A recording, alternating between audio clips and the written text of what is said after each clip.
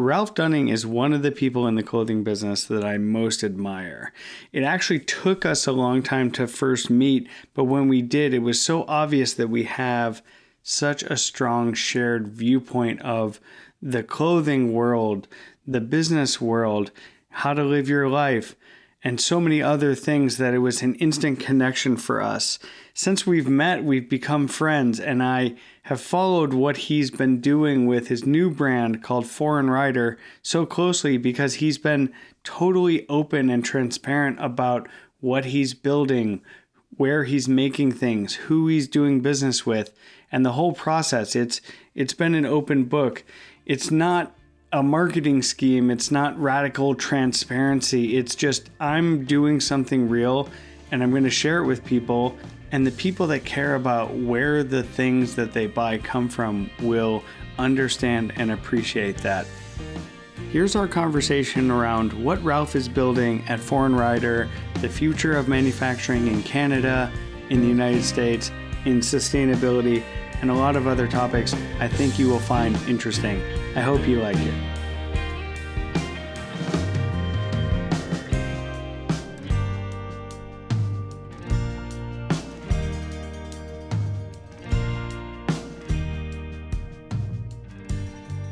Ralph Dunning, thank you for joining me. Thanks for having me here, Michael. You know, this is the least listened to podcast that people pay for on earth, I think. I have that honor. Someone wrote me and said, my girlfriend asked me why I'm paying for you to try to for me to sell them stuff. That doesn't seem like a smart financial decision. I think that I listen to a lot of podcasts and this is what we talk about in that BU workshop I'm telling you about that we're doing, that I think that you're still one of the best kept secrets in this whole space of what ACL has always stood for and what this podcast is doing, right? So the amount of people that I know that are looking for stuff like what you've been talking about for the last while on your podcast, but also what you've been writing about for over a decade. I think the timing for this, for what you're doing, it honestly couldn't be better. And so what is this going to look like in a year for you with what you're doing with this? I think it's super important right now. I might avert homelessness from my family in a year. You know, I wonder what's going to happen if I die the best kept secret, you know, then what? You know, yeah. You're an original ACL follower, which is cool. And when I first met you, I think that sort of set the stage for our friendship later. And just, we had sort of a familiarity with each other, I think, because of that, which is pretty funny. And it's fun, as fun for me as it is for people that read the site that actually then, you know, we meet and whatever. So what made you, I mean, it's actually, I know the story of how you found the blog, but how did you find the blog and what made you, what about it is interesting to you? The brand that I had before, I had a golf company, as you know, and we were starting to look at doing some really old school preppy stuff. And my dad's best friend ran Turnbull and Nasser. And so I knew a lot about that space because I'd always grown up around that. And I wanted to just dig deeper into American prep versus British prep. And there's a difference between the two, but they complement each other. So, you know, I'd heard about this book, Take Ivy, and my wife, Lisa, she just Googled Take Ivy and found your site and said, you need to see this site. And it was at a time for me, late 2000s, when I had built a company that used to make everything locally. When I started Dunning Golf in 2001, that we were doing everything locally. Where's locally for you? I know, but yeah, in Toronto. So manufacturing here in Toronto, that was just normal for us, that we were making everything here. We were knitting all the fabrics here. And that was just the norm for me, being in the apparel space and tech space for a long time.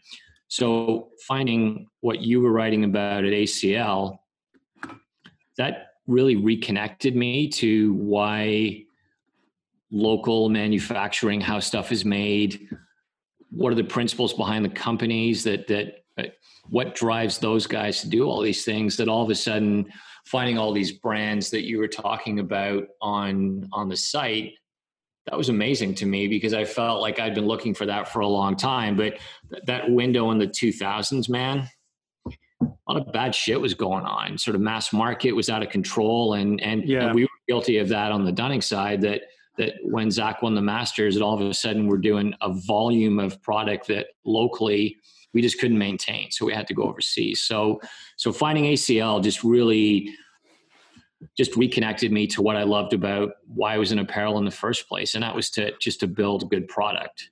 So you the same thing that launched, and we're going to talk about your new venture, one of your new ventures, because you're doing a few new things now, which is cool to see. But you're launching, or you just launched a brand that you've been working on for a long time called Foreign Rider. And when I say just launched, you just started selling online, but also opened a store in Toronto, and you really building that up and moving forward with that. But to go back a little bit, it's interesting. I know that the genesis for Foreign Rider is the same thing that got you into making clothes for golf, and sort of is in a way like your entree into the clothing business, and that's endurance racing, or just in endurance training, right? What's the genesis for you there? Like, well, how did you just have a lot of time to think when you're running, so it makes you dream up things? So there's a pretty long history to getting into apparel in the first place, and just being someone that always admired certain brands. I really liked back in the 80s what Polo was doing, and I liked what Timberland was doing, and then I discovered Stussy in the early 90s and really liked what those guys were doing. Like when you think what they were doing, what Sean was doing in the early 90s, pretty workwear inspired, and there was a lot of military feel to construction, and that just really, for me, was just sort of the evolution of going from being preppy in the 80s to where things were going for me. Because at that time I was working for one of the big record labels, which when I started there was RCA Records, and then it became BMG Music. But when I was there in the early 90s, I mean, we had Tribe Called Quest on our label. And I had a front row seat to just watching how music and sports and apparel was all starting to come together. Watching that launch of Supreme, how they were just so focused on their customer. And I decided that when I was in the music industry, I wanted to start my own brand. And that first brand was called R&H Rip and Hammer. That was a technical cycling and triathlon company. And I had no background in apparel whatsoever, other than, my dad's friend being at Turnbull and Asser, who sort of gave me a front row seat to how you should do things. And those guys didn't really mess around. They were the real deal when it came to shirts and ties and all the stuff they were doing with Winston Churchill and the royal family and all the James Bond stuff. Like, they were real. So I had that brand for 8 years. And then when I started Dunning Golf, it was just to take that technology from cycling and triathlon. And then we were going to build a golf company that was all around technology. What was the golf space like at that point? Just to interject quickly. Well, I mean, what was everyone else doing when you were thinking, like, let's make it super technical? Ralph's laughing. So it was, I mean, I didn't have a playing background at all, and I didn't know the industry, and I didn't really know anything about the game other than I'd been out a few times. But because I was in Hawaii at the Ironman and it was incredibly hot, that I played a lot of golf there and thought golf is incredibly difficult, like incredibly difficult. And I sort of compared it to cycling because there was a heritage to both of those sports. But cycling's always evolved with technology, and you've seen what Allied and Rafa and Albion and all these companies are doing. But golf at that time was all cotton based, Ashworth and some other brands. But we weren't just trying to get people to buy a brand. We had to get people to understand that there was a place for technology in the golf space. So for the first 5 years, people laughed at the idea of synthetics and polyester. and it wasn't old school polyester. It was state of the art technology. And so we had to fight through all of that. And it wasn't until really 2007 when Zach Johnson won the Masters that the industry started to go, he dressed different and they were paying attention to it. But there really was a technical background in what we were doing. So with other companies coming in and wanting to be in the technology space, and golf evolved into technology, that there really was a point of difference of where my background came from and what other companies were doing, where they were just using moisture management through chemical treatments and things that are actually, not the best for the planet. So I don't think people understand that, though, really, that some moisture wicking fabrics are treated, and eventually that treatment will wash away, and then the fabric won't function to its original intent. And then there's other engineered fabrics. Can you explain that? So when it comes to moisture management, breathability, and having a fabric that's going to actually perform over time, that if you use a chemical treatment, that's the less expensive way to do it. So someone takes a piece of polyester that they buy off a header card from overseas, they put chemical treatments on it, and then they turn it into a garment. And then after 5 washes, and everyone's experienced this that has worn a tech shirt, after 5 washes, their shirt smells bad. They end up throwing it into the garbage. It ends up in a landfill. Just the whole process is bad. What I've always done, because in the triathlon and cycling space, you can't really fake technology with those guys, because they're out riding 5 hours, they're racing. It's a huge part of their life. So they want good technology. So in cycling, good technology is pretty much used by everybody. But in golf, the problem was most companies wouldn't spend the money to buy an inherent fiber. So it's actually a part of the garment. They didn't understand how to engineer that, but they also just wouldn't spend the money on that fabric to be able to get it to perform at the level that we would. So there's a lot of behind the scenes stuff that happens with technology. And I think in the outdoor space that the better brands have always been aware of that. But in golf, it just wasn't the case, as we all saw. And we were always at the forefront of that. And a fabric being expensive, like what do we talk, like, I don't think people, I have a sense of what it costs to buy a polo shirt, like what it costs to make it and what the actual cost is. And I don't think people realize that when you're saying like it would be too expensive, you're talking about like $2 more expensive, right? Like, no, I'm talking like that. And I could answer this question literally for a week. So the difference between a chemically treated fabric that usually runs about $1 to $3 a yard, and in a polo shirt or a t-shirt that's technical, you usually use about 1.1, 1.2 yards to make up that garment. Technical fabrics that I've always used, that we've always engineered, have always been with this fabrics being around $6 or $7 a yard. So you're talking like a $5 difference. There's someone at the door, Michael. Can we pause this 1 second? Yeah, we can pause it. No problem. So the difference is huge in, I mean, I think it is a huge difference, but it's also, I think to people, maybe they don't understand how a price difference like $3 to $7 gets magnified into a garment, right? And like what that ends up costing.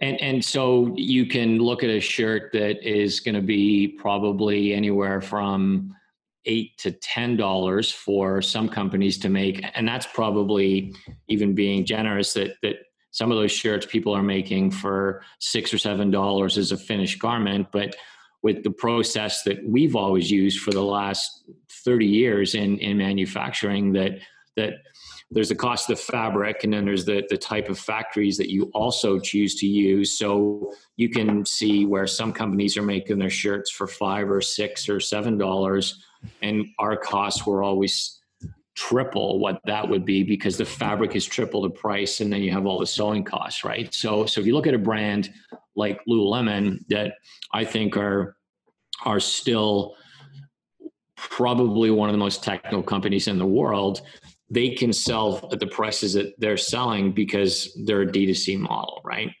As soon as you start to put in that wholesale model, as you know, then that's when you start to see prices that really escalate. And that's one of the big positives of the DDC setup, just is that you can build a lot into a product that within the wholesale system isn't going to be feasible from a price standpoint, right? So you could do a lot more, or just put a lot more in than you would otherwise do. But you're making stuff now in Toronto, and so what's that like? It can't be inexpensive to make things there. So manufacturing in Toronto was important for me for a few reasons, because it allows us to have a real relationship with the mill who knits the fabric, the dye house that's obviously dyeing the fabric, and dyeing locally lets us control water consumption and all the things that you hear about. And then by using a sewing factories or sewing facilities here, we can go to those factories, and it's tough right now because of what's going on with COVID. But before, you were always able to have access to the factory floor, and you build relationships with people that are on the floor. So you could see the people that were in pattern making, that you could meet the people that were in cutting, you could meet the sewers, you could go back and talk to the people that were in packing and trimming, and all of a sudden you've got this relationship building, and those guys are treating the product a lot different than just if you're a commodities brand that's producing in mass markets all over the place. So the cost of manufacturing locally is, for us, it's 4 to 5 times the cost of what we would do something overseas. But the control, it allows us to obviously reduce carbon emissions. When you start to look at companies that talk about being responsible, how many things are involved in being responsible. But if you can start to tick off all these areas where you're reducing your impact, I think that shipping products from overseas, shipping fabric from overseas, that then all of a sudden you're producing locally and it's having significantly less impact on what you're doing. But in addition, you can also control the quality of what you're doing. Mm-hmm. On top of that we actually understand how to engineer fabric. So most companies, as you know, they're making even basics like we're doing right now with the 7 core essentials. They just, again, go by fabric headers and they make their product. We're getting all of our fabrics that are engineered and made specifically to what we want. That's a big difference that you would see from, and I don't like this word, but that's what luxury brands talk about doing. But the word luxury now, in my opinion, fast, luxury, fashion, sort of all need to go, right? When we can control this much better, I think the outcome of what we're able to produce, being the sum of all parts, is very different. That's hard to do overseas. Yeah. It's worth the cost of business to do it the way that we're doing it with what we're doing here at FR. So it's FR as a brand though isn't technical really. It's actually sort of post-technical, right? In a way.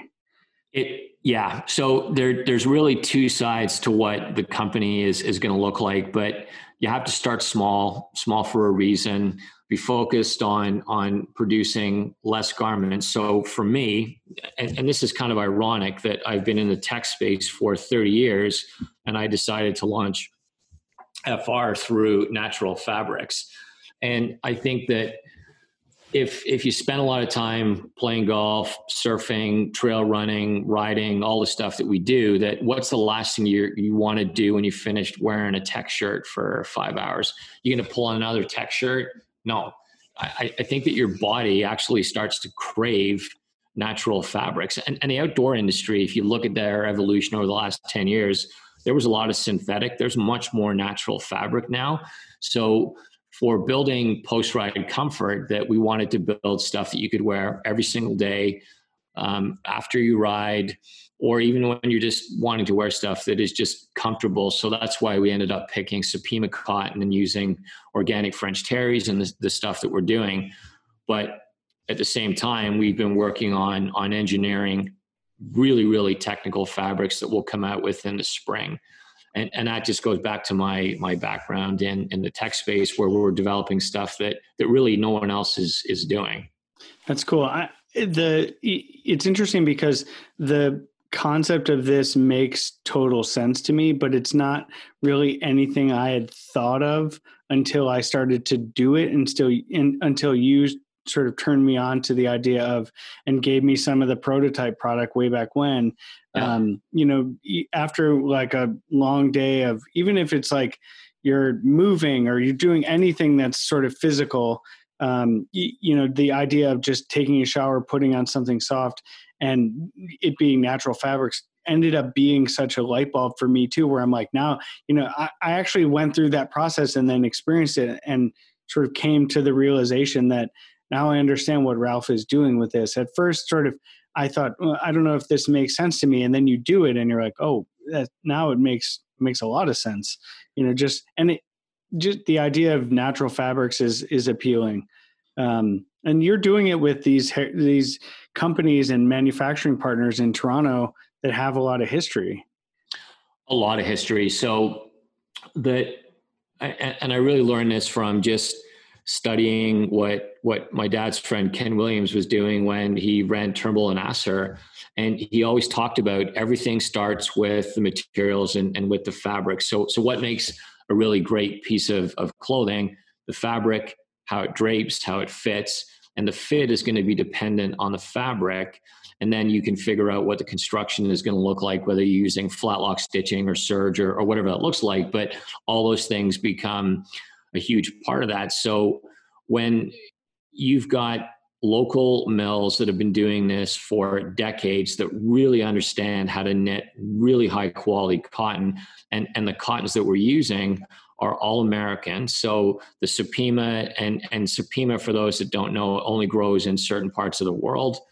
The hand on Supima is just really, really incredible. Some guys, they'll take Supima, send it overseas, get it knit, bring it back.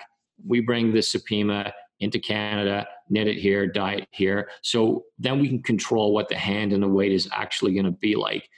That's a very complicated thing to do. And the mills that are able to do that, so two of the biggest compliments that I've heard in the last year were locally doing stuff here, that the mills saying, you're one of the few guys that comes in here that is involved in the design and manufacturing process, but you actually understand how fabric is constructed and what goes into doing that, and how shrinkage and behavior is going to impact that.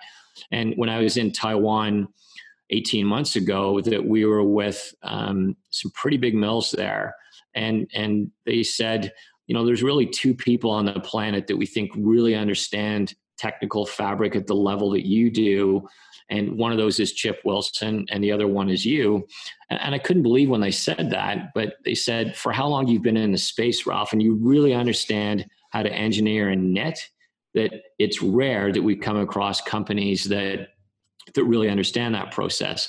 And I think you see it in a lot of companies, and not just in apparel, but you'll see this disconnect of design and production and sourcing are working independently, as opposed to us being able to communicate with all the people that are involved exactly what we want.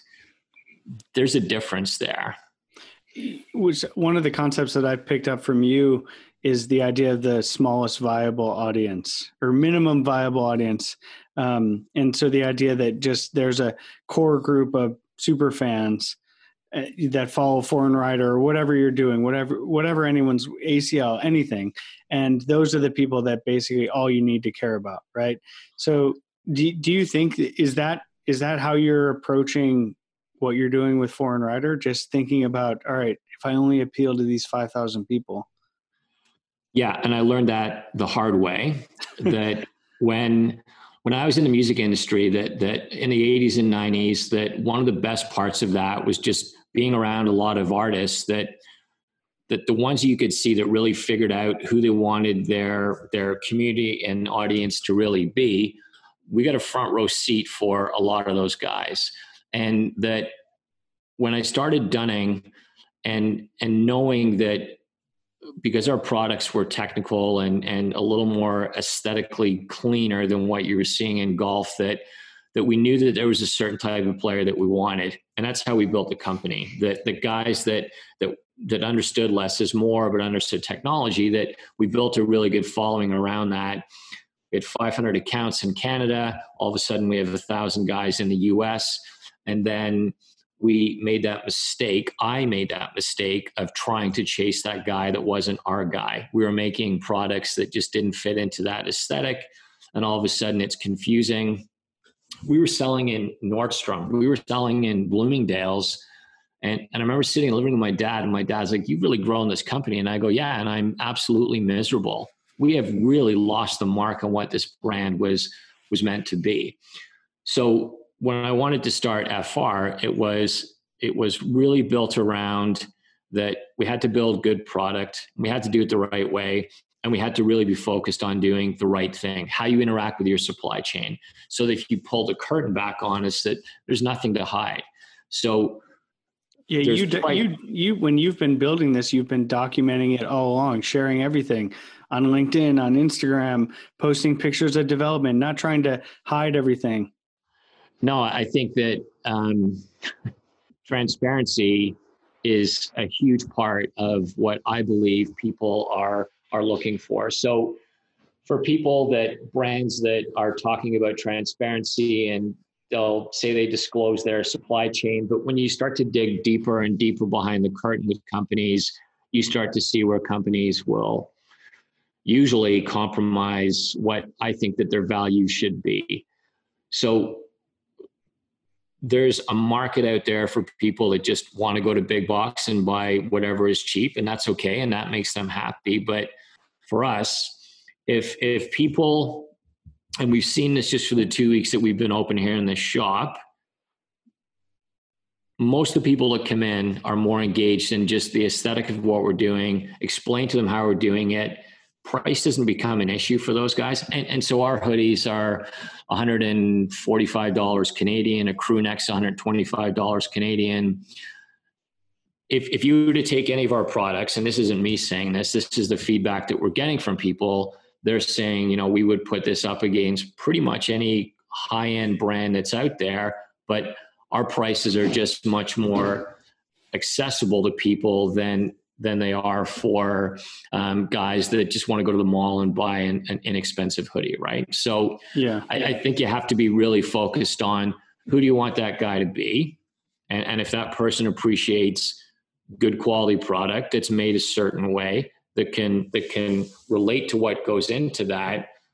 A lot of people they're not there yet with where I think that they're starting to figure out now that long-lasting product is better for everybody. But in addition to that, it's hard to make long-lasting product. You have to really understand product, how to do that. So that makes our audience small.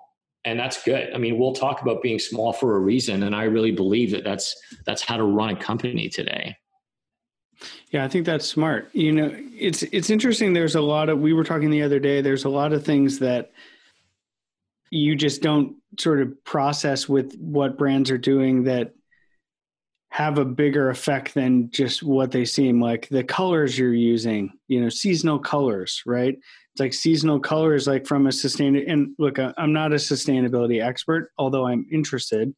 But seasonal colors, it's just, that's something that then, is either, there's got to be a negative side to that, then that's bigger than just, we want to throw something up.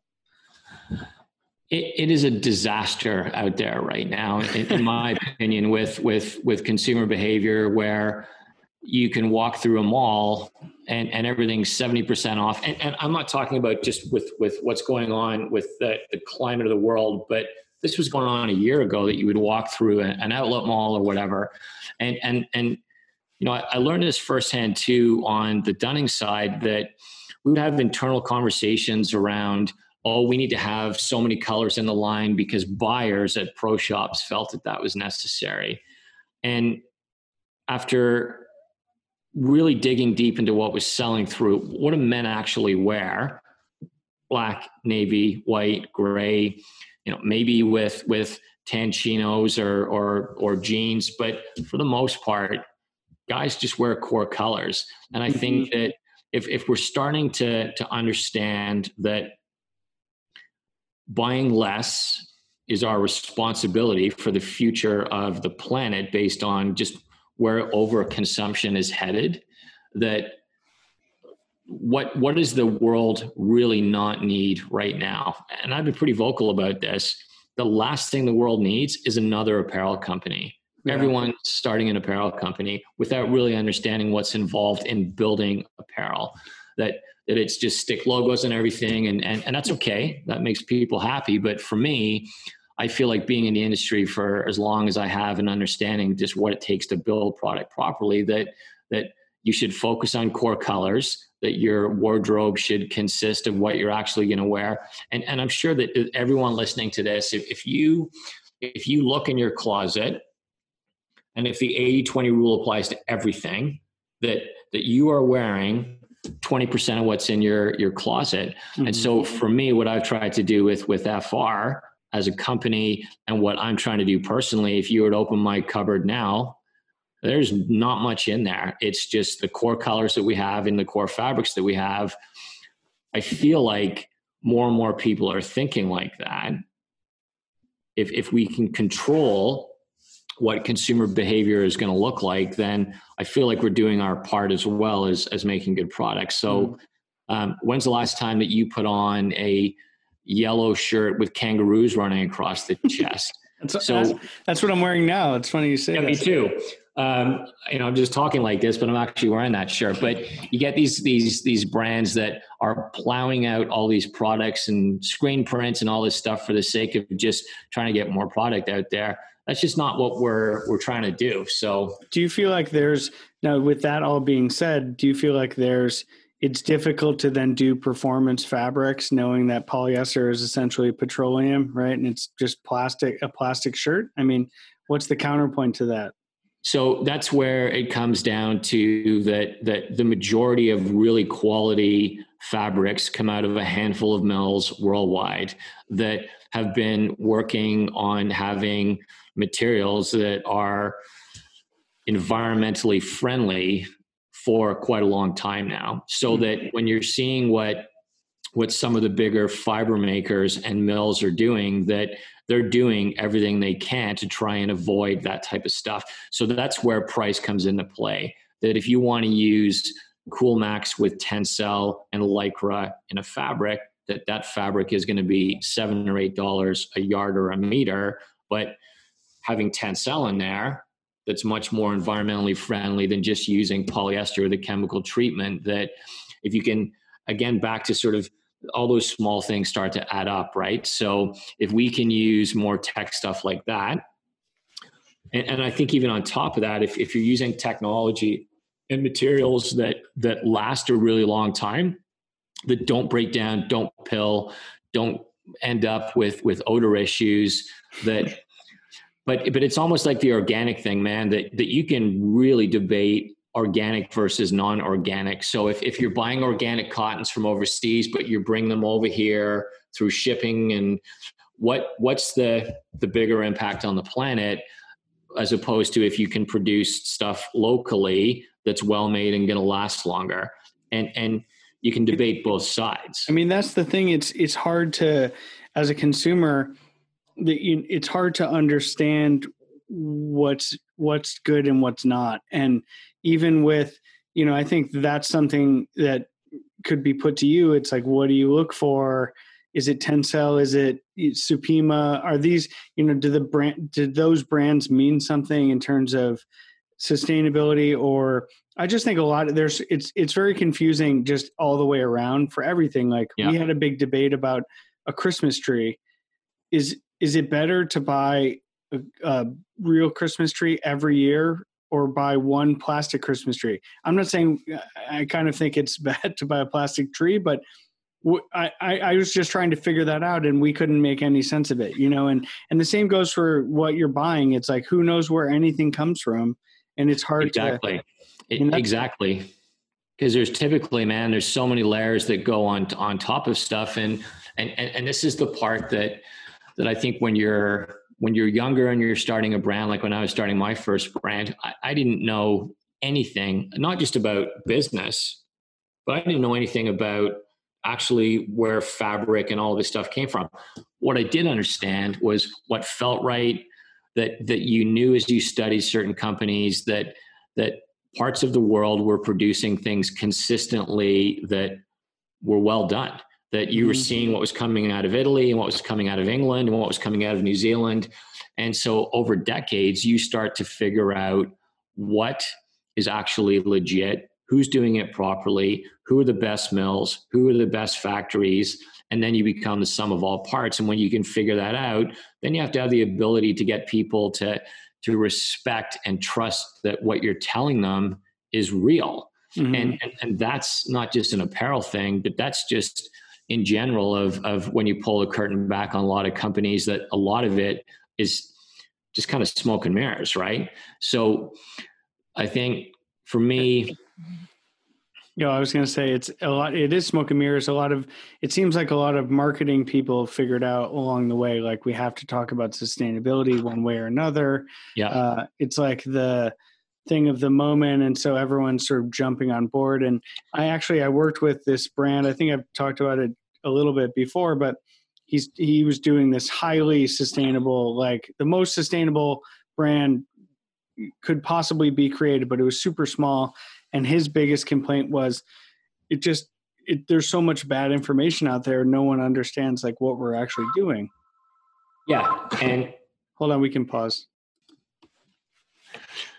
That the biggest problem, I think, is that you've got a lot of companies now that are using sustainability and being responsible. That's their marketing pitch. I don't even like the word marketing anymore. I think marketing is also like fast fashion and luxury. Marketing really is just old school cliche, funny ads, blah, blah, blah. If you're making good product and you're doing it the right way, then all you're doing is just communicating with people of here's what we're doing and why we're doing it. And you're communicating with the audience that you legitimately want to have a relationship with. So the word brand, the word marketing, the word purpose, the word sustainability, all of these things now are becoming marketing buzzwords. To me, that it's expected. Transparency, being responsible, doing the right thing, being ethical, those are expected. But it's hard to do that you have to make a conscious decision when you're starting your journey or during your journey that you're going to say, here's all the core values that we're going to actually follow. And you've heard me talk a lot about supply chain, that there's the people in your company that need to trust you. There's the people that are your customers and your audience that really need to trust you, but who really needs to trust you? And that's supply chain. And that goes both ways. So, and I've seen this for years up close and personal, where you've got companies that are just not treating their supply chain in a manner that they would want to be treated. And I really don't like that. I've been that guy 20 years ago that would get annoyed at a supplier and they made a mistake and you start yelling at them and you kind of realize that nobody wants to make these mistakes. Mistakes happen, and that's part of manufacturing apparel. But how do you sit together and come up with a solution that works for both of you?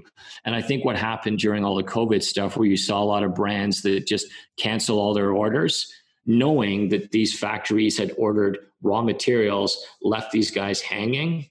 It's funny. I'm glad you brought that up. It's not just that they leave them with they cancel the order and then they ordered the raw materials. They borrow the money to fund the production and pay all the people. Like, you have a PO, you're going to get this big order from XYZ big giant brand, and then they just canceled on you, but you have to borrow the money, right, to pay that in advance until you get paid from them. It's a crazy, I just don't think people understand like how crazy it is the way the global fashion system is set up. Because it's very complex and there's a lot of moving parts, and that when you start to understand just how complex all this stuff is, that then you become sensitive to how supply chain actually works. So, and everything in a company is connected. That this idea of connecting people and how everything is connected, that when a brand treats a supply chain poorly, won't pay them for whatever reason, then that has that domino effect on they can't pay their people. And then those people can't feed their families, et cetera, et cetera, et cetera. But I think you've got a lot of companies now that talk about using fair trade certified factories, which is a good thing, that those are monitored. But how you make things ethically, what your supply chain looks like, being responsible, being transparent. A lot of brands were doing this stuff even in the early 90s. This was normal. This is how things were done. Things get out of control in the 2000s. You're making all over the world this acceptable to lie in the industry as people were doing. That takes me back to discovering ACL. That for me it was all the stuff I loved about apparel in the 90s, why I wanted to be in it. But then reading about all the brands that you were talking about, Red Wing, Maker, Artifact, Alden, all those companies, Rogue, Territory, all these guys, that for me was just a real eye-opener of this isn't new. That what people are talking about right now, man, this is not new. Brands in the 60s and 70s and 80s that were making product a certain way, that's the way it always was. But we've come full circle now on you can't be that way anymore, or you're going to get flushed out. And the next year is going to be interesting to watch how people actually have to deal with this, the state of retail, how people are connecting to brands and companies. The world's different, but it's truly history repeating itself.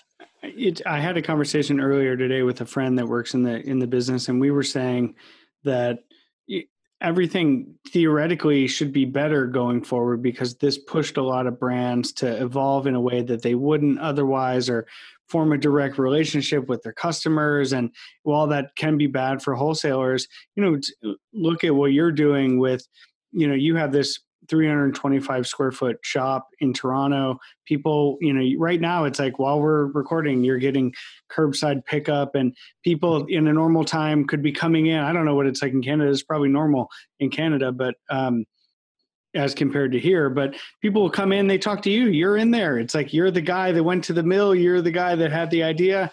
You're manning the shop. I mean, theoretically it's not feasible in the long term, but it's pretty cool. Like that. This is like what everything I'm about is, being able to walk into a shop and talk to you, and you're the guy, right? And I think that once you've built that foundation, and it's taken me a long time to really put all this stuff together, but once you build that foundation, then a company doesn't have a culture. A company is a culture. And if your team that we've got a very small team here that are starting to watch me say, well, here's all the stuff we need to do, and when things go wrong, here's how we're going to handle it, that they all start to talk the same way now, and they understand why we're in business.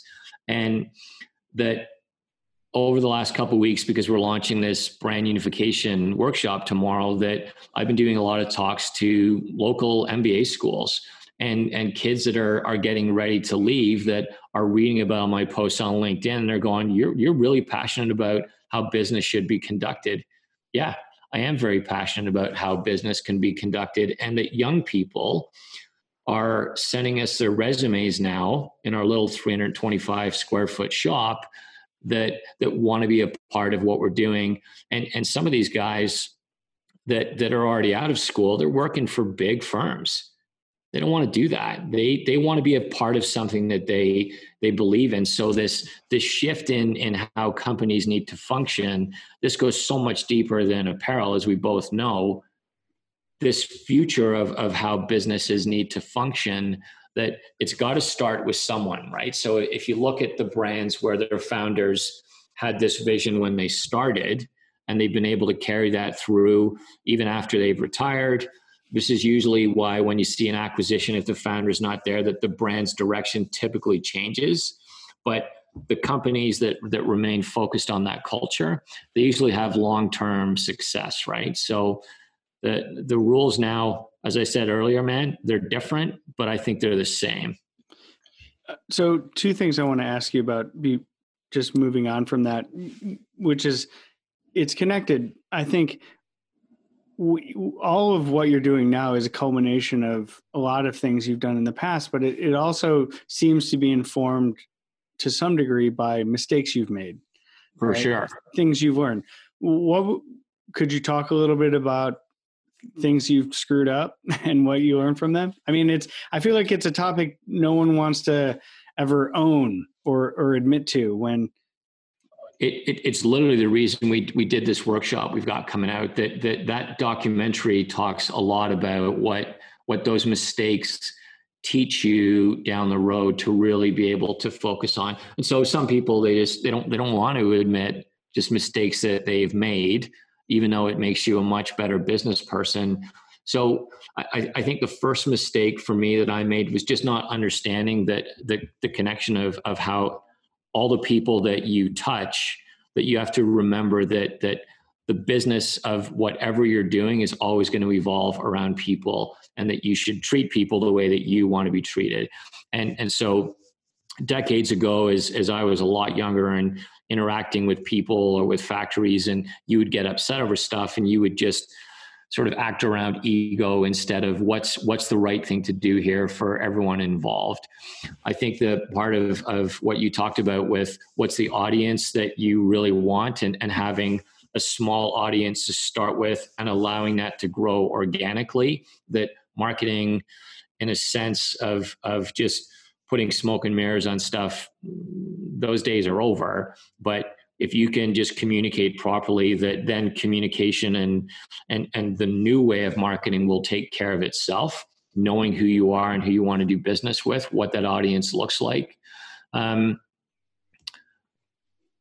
think it's kind of a tough question to put you on the spot to say. No, but it's such a good question, Michael, because not many people would even want to ask that question, right? So, and I think that people don't understand how brands actually grow, that brands grow through discovery. I discovered you and I, when we first met, it's like, I mean, I felt like I'd known you for already 10 years because of just knowing what you stood for. So when you and I spent 5 hours on a golf course, that, yeah, we think the same way because we both sort of understand what has always made brands, I think, relevant. And I think it's for us, we share a perspective on the world and how maybe clothing brands should, and people listening to this, how brands should behave and how they should manufacture and all these other things.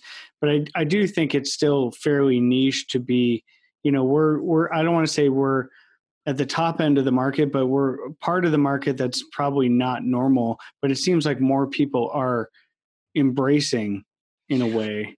Yeah. The thing that I'm hearing from a lot of younger people in particular that are still getting their careers going, that just don't have a lot of money to spend on stuff. So what are they spending money on? They're spending money on experiences, as we all know, but they're also now wanting to buy a product that they know that they can buy into the company, understand the company, but that they are going to keep for a long time.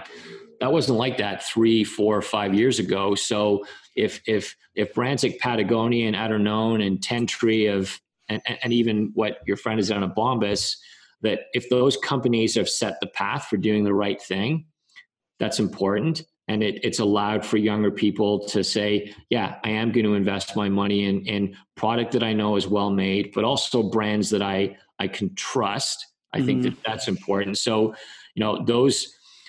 those rules now I think are much more defined, and that has been great to see that. But everything still needs to come back to, in my opinion, you have to make good product. And I think that the difference that you and I have over a lot of people in this industry is that we both understand what is actually good product, what's involved in making good product, why does product last a long time. So good product, how it's made, all the behind the scenes stuff, that those things have to add up, right? Yeah.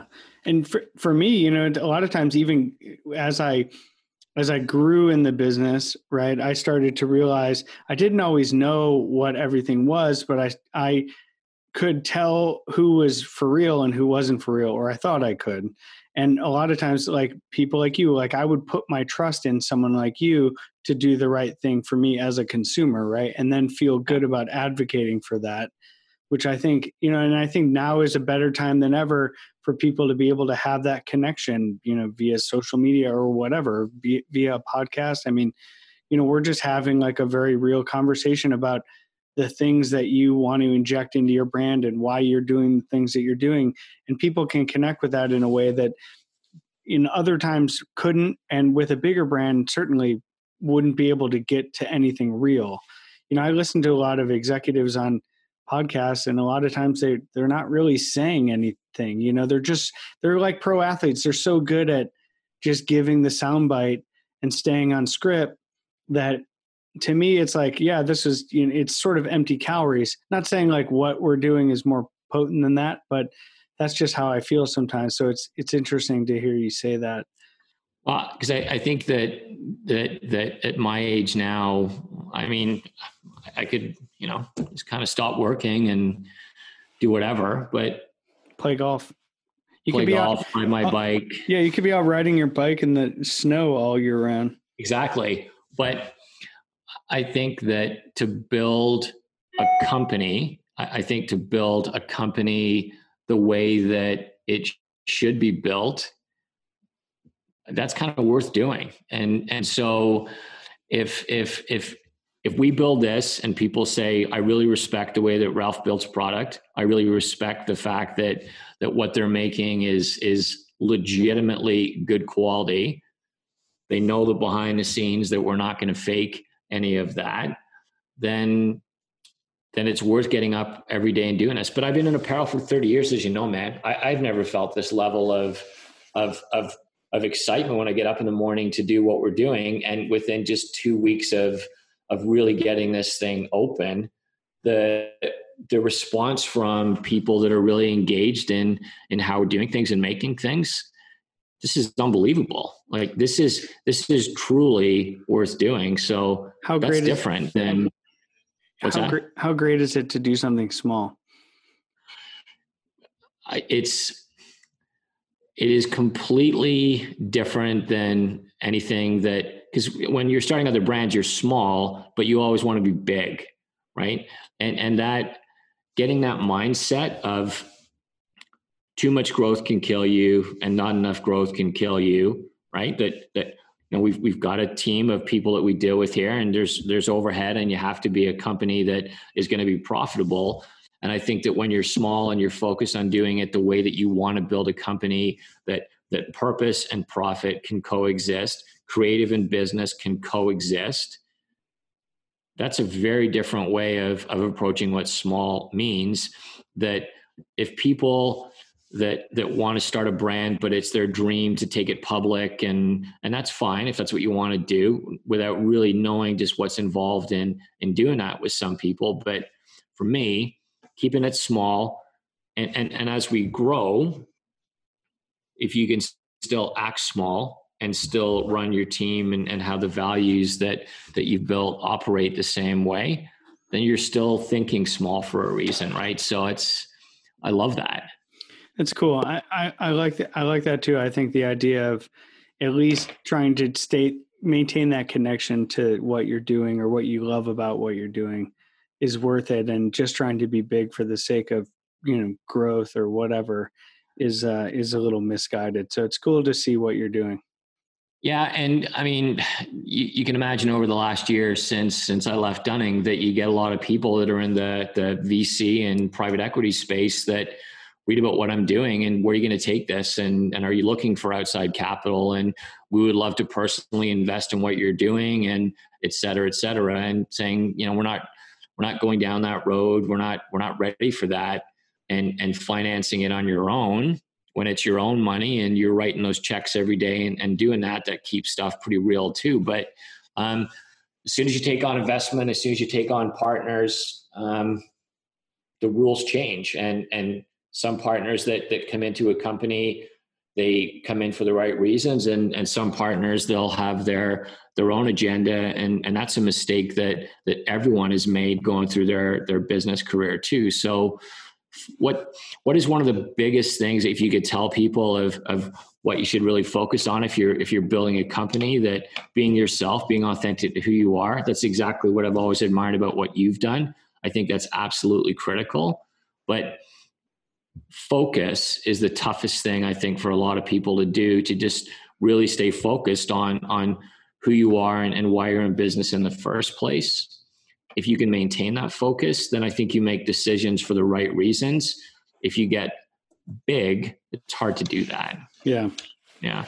Well, Ralph, it's been great catching up with you and hearing about Foreign Rider, and I'm excited to see what comes for you. And thanks for talking. All right. Thanks, man.